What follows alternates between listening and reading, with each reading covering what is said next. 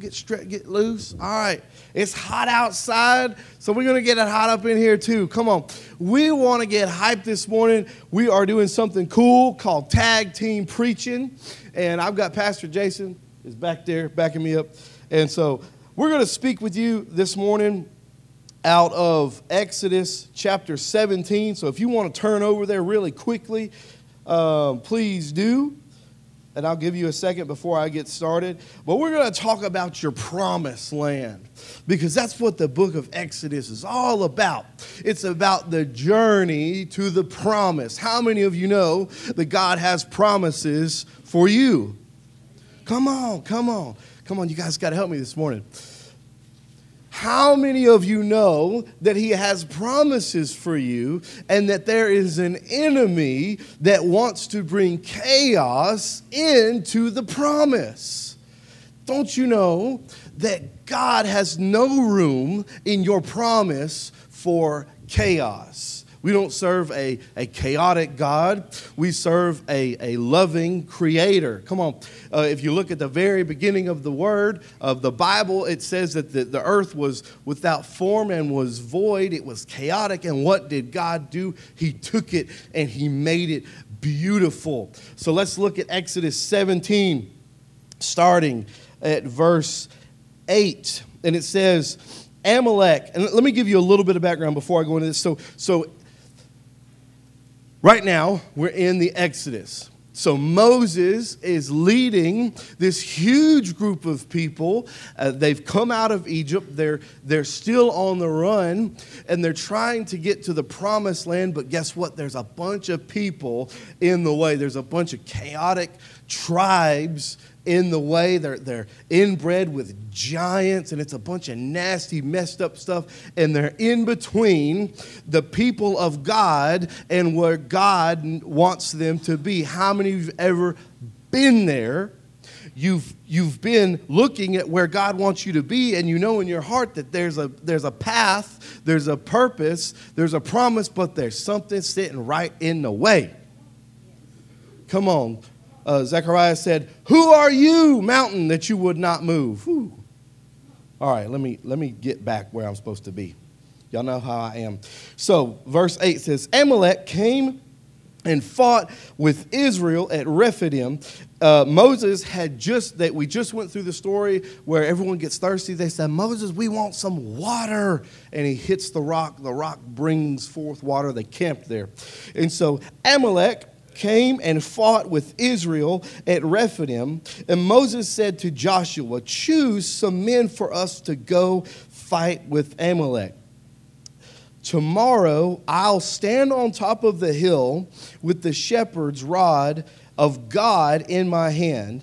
So Joshua did as Moses told him. He fought with Amalek while Moses, Aaron, and Hur went to the top of the hill.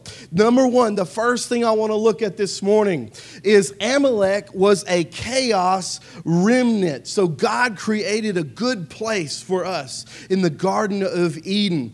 And what happened? Chaos came onto the scene. How many of you know that there's maybe a little chaos in your life, and sometimes you just want to treat it like a little cockroach and just stomp on it? Listen, again, we don't serve a chaotic God. We serve a God of order that sets things the way they should be. Come on, somebody. Is somebody awake with me this morning? Listen, we got some people on vacation, so if you're not normally in the Amen Corner, now's a good Sunday to try out, all right? Listen, all auditions are accepted, okay?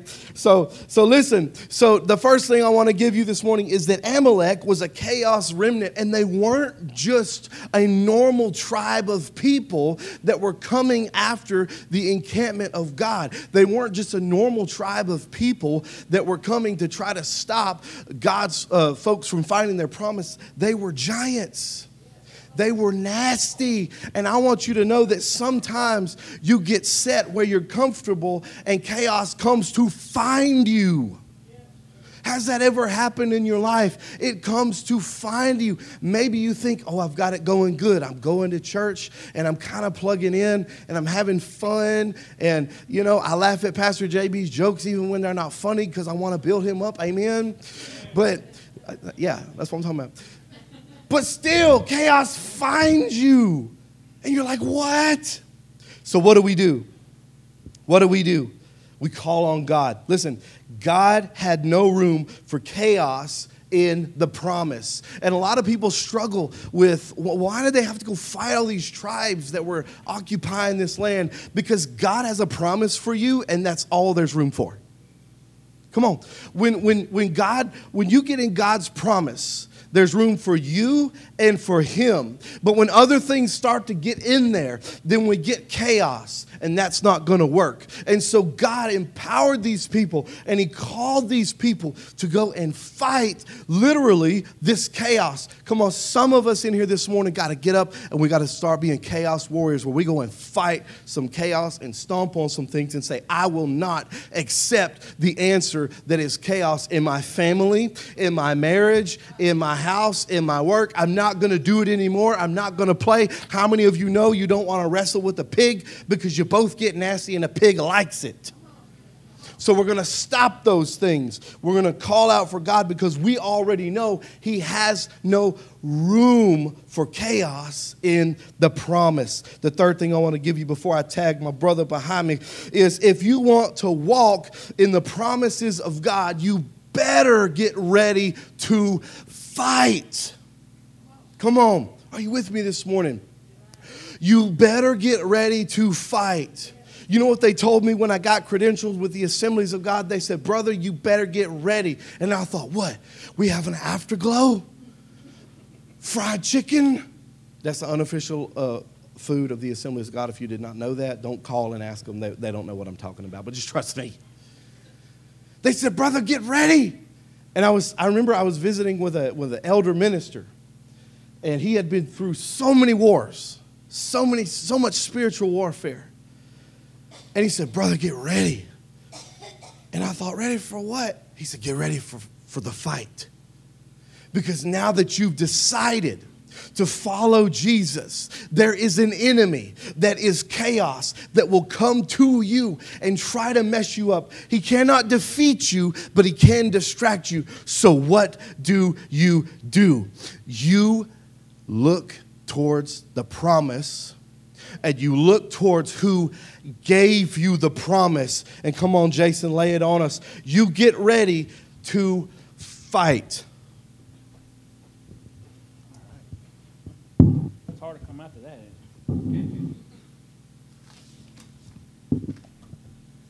Where we left off at the fight. You know, a lot of times we struggle in that area when it comes to fighting back. You know, each one of us say, well, we don't have the strength. But let me read verse 11 to you. Whenever Moses held up his hands of Israel, start winning the battle. Whenever Moses lowered his hand, Amalek would start winning the battle. But Moses' hands grew tired, so he took a stone and put under Moses to sit upon it. And Aaron and Hur held up his hands, one each side of them, so his hands remained steady into the sunset. And so Joshua defeated Amalek's army with the sword. You know, as we were reading this and preparing this and studying it, I was thinking about that. The rod being God, that was being God. It was symbolized of God. You know, a lot of times in our battles, in our fights, in our fight against what we're going through in our life, what JB was talking about, many things of the chaos, all the fights you have in your life, he tells us to keep our eyes upon him. That's all we have to do is keep our eyes upon God. So as he was standing up there and he held up his hands with that rod, and he was showing it, and the only thing he held and praised God and praying to God, they won the battle. But in our life, that's what we have to do. Sometimes we struggle. We struggle with reasons why we don't want to go to church. We struggle with reasons why we don't want to talk to that brother about a certain difference. Or we struggle with the sharing the gospel with individuals and different things in our lives. But God tells us we're not in this alone. We're not in this fight alone. Yeah. He has us. We're not in this alone as we walk our daily walks. He's with us 100%. When Moses stopped praying, they stopped winning. You know, I can say about our church here, we have a very strong prayer group in our church. When something goes, there's text messages that send out like crazy. Hey, pray for so-and-so, pray for so-and-so, pray for so-and-so. There's a prayer group that comes here and prays for our church weekly. Everything we do, we have to give God the praise and pray for it. You know, when you're fighting that battle, don't think you're in this alone, because you never are. You know, sometimes you're at home and you're thinking, man, no one knows what I'm going through. God does. But let me tell you another secret there. God puts people in your life to help fight those battles for you. God brings people, certain ones in your life, to fight that. You know, these people looked upon Moses to everything he did, and they complained. If you go back, they complained a lot about, where you bring us here to die, you bring us here to do this. And then God says, take my rod. And as long as they'll look upon it and believe that God's with them, they're going to survive. I look at individuals in here. When you're struggling, pray to God, but also reach out to a brother or a sister that you're close to. And let them help you reach that next level. Yeah. You know, I talked to a young man last night about levels and reaching certain things and accomplishing certain things in your life with your battles. And all this goes together with Exodus, where no one's alone in this fight. Hebrews chapter 7, verse 25 tells us, therefore he is able to save completely those who come through him, because he's always lives to intercede for them. That's what was going on here. As long as they kept their eye upon Jesus, upon God, just Moses up there, that symbolizing God. As long as they kept their eyes upon it and they prayed and he kept his hands up there and everything was going, when he got tired, that's where your friends come in handy at. That's where your brothers in Christ come in handy. When your arms get tired, reach out to that person. Or that it could be multiple people. It doesn't matter. Reach out to that person, you know, and say, hey, I need help. You know, we talk about accountability in our church. I need help. I need help holding my arms up. I need help with it. And he tells us here, if you come to Christ, he will pray for you.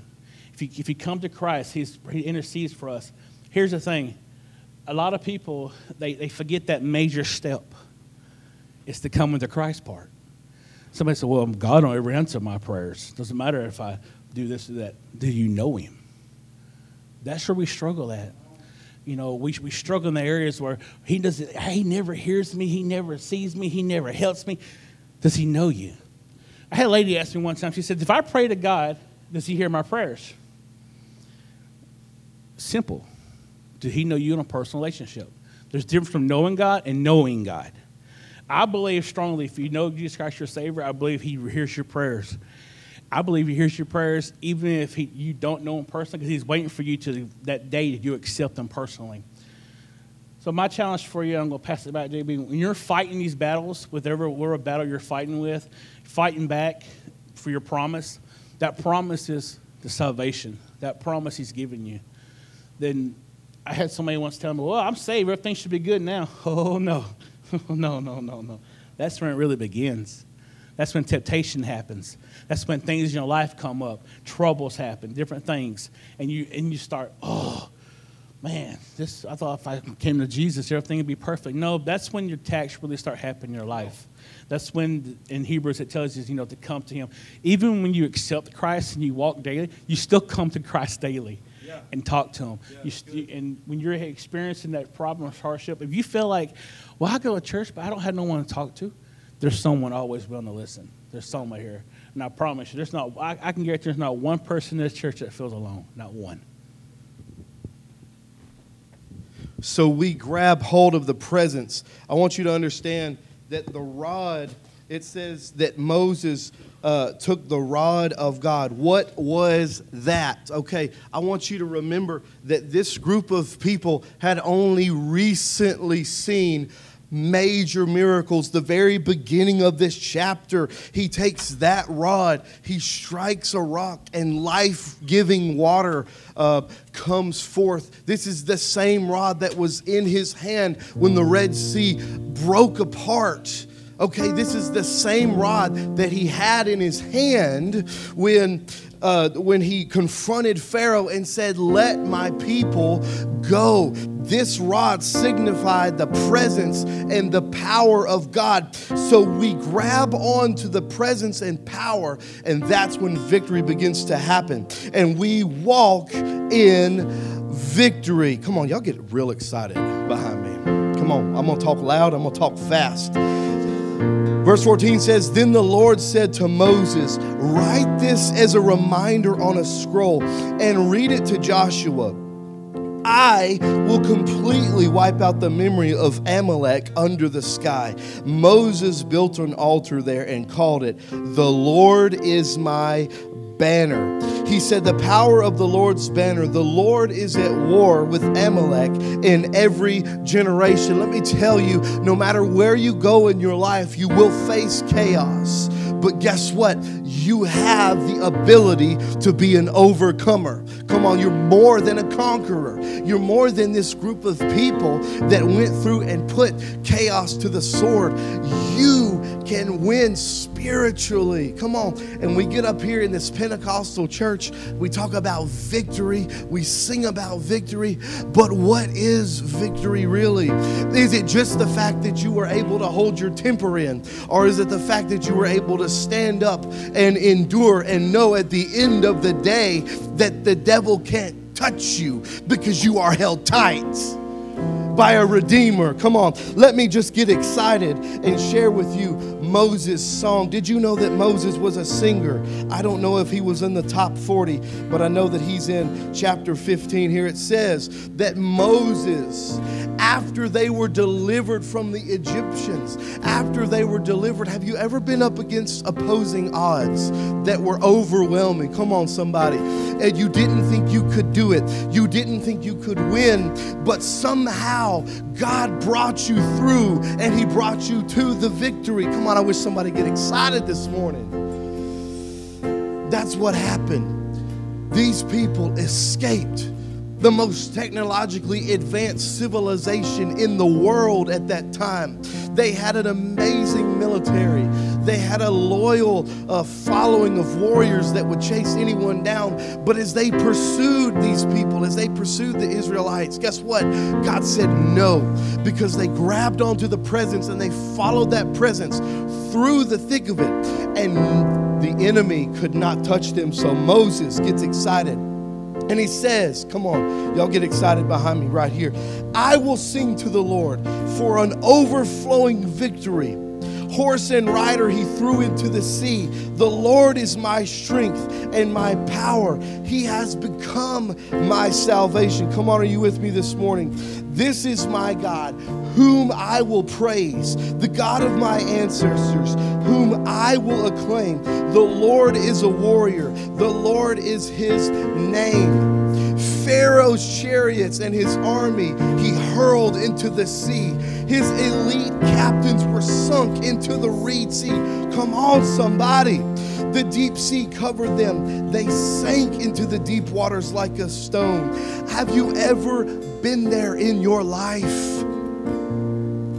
I've asked you this question so many times today because I want us to really think about that God gives us such a victory. And listen, here's the thing. You don't have to go back. You don't have to go back to the place of defeat. You can stand on victory. You can sing a song of praise. Come on, they're going to sing in a minute. Do it again. And you can make that your cry of praise. God, do it again. When another battle comes, do it again. When the fatigue comes because you've been fighting and you've been praying and you don't see the answer immediately, do it again. Your strong hand, Lord, is dominant in power. Your strong hand, Lord, shatters the enemy. With your great surge, you overflow your opponents. You send out your hot anger. It burns them up like straw.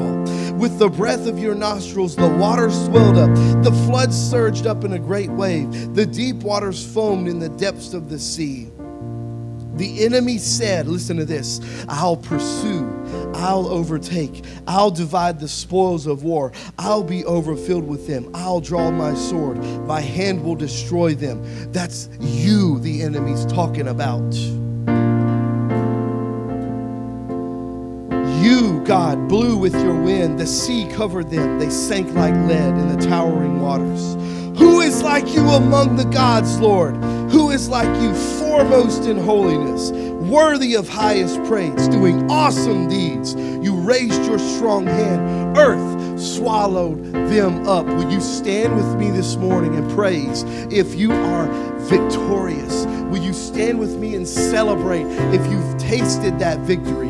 If you know what it means to be in the midst of a battle, in the midst of a struggle, but see the other side. And I want to challenge you, if you haven't experienced that victory, I know the one who gives it. I know the warrior's name, and it is Jesus.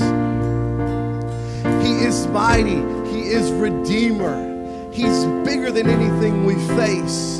And although our heart may be broken and our dreams may be shattered, guess what? He's so much bigger. He's the creator of our lives. He's the planner of our future. He's the author of our salvation. And I want you to know that even if you feel like you've been beaten, even if you feel like you've reached the end of your road, there is always hope. There is always Him. There is always a future for those who call upon the name of the Lord. Let's worship together.